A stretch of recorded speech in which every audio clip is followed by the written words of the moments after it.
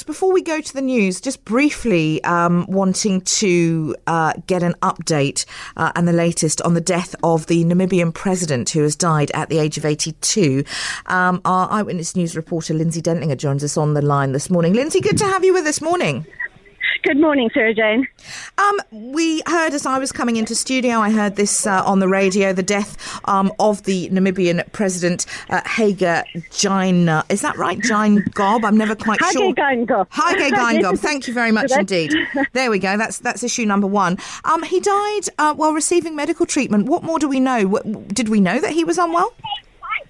Yes, Sarah Jane, his health has been quite in question for a number of, it might even be years, but he's kept it quite under wraps. It's only in recent weeks.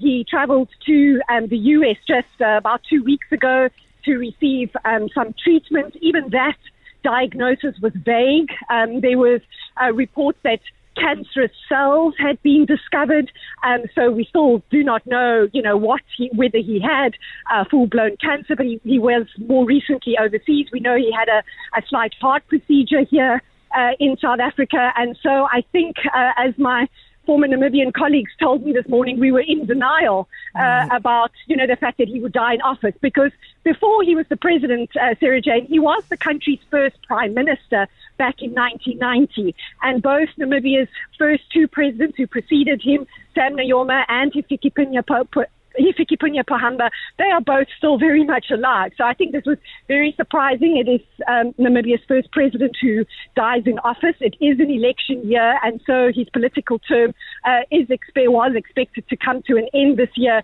But I think still very surprising, because not too many details had been shared about the true state of his health. Yeah. But as I say, in recent weeks, it was then pretty well known once he travelled to the US for treatment that he has been unwell. Lindsay, very, very briefly, as you say, it's an election year, presidential and parliamentary elections happening in November. Between now and then, who's running the country, and who, in terms of favourites for candidates for presidential election, who are we looking at?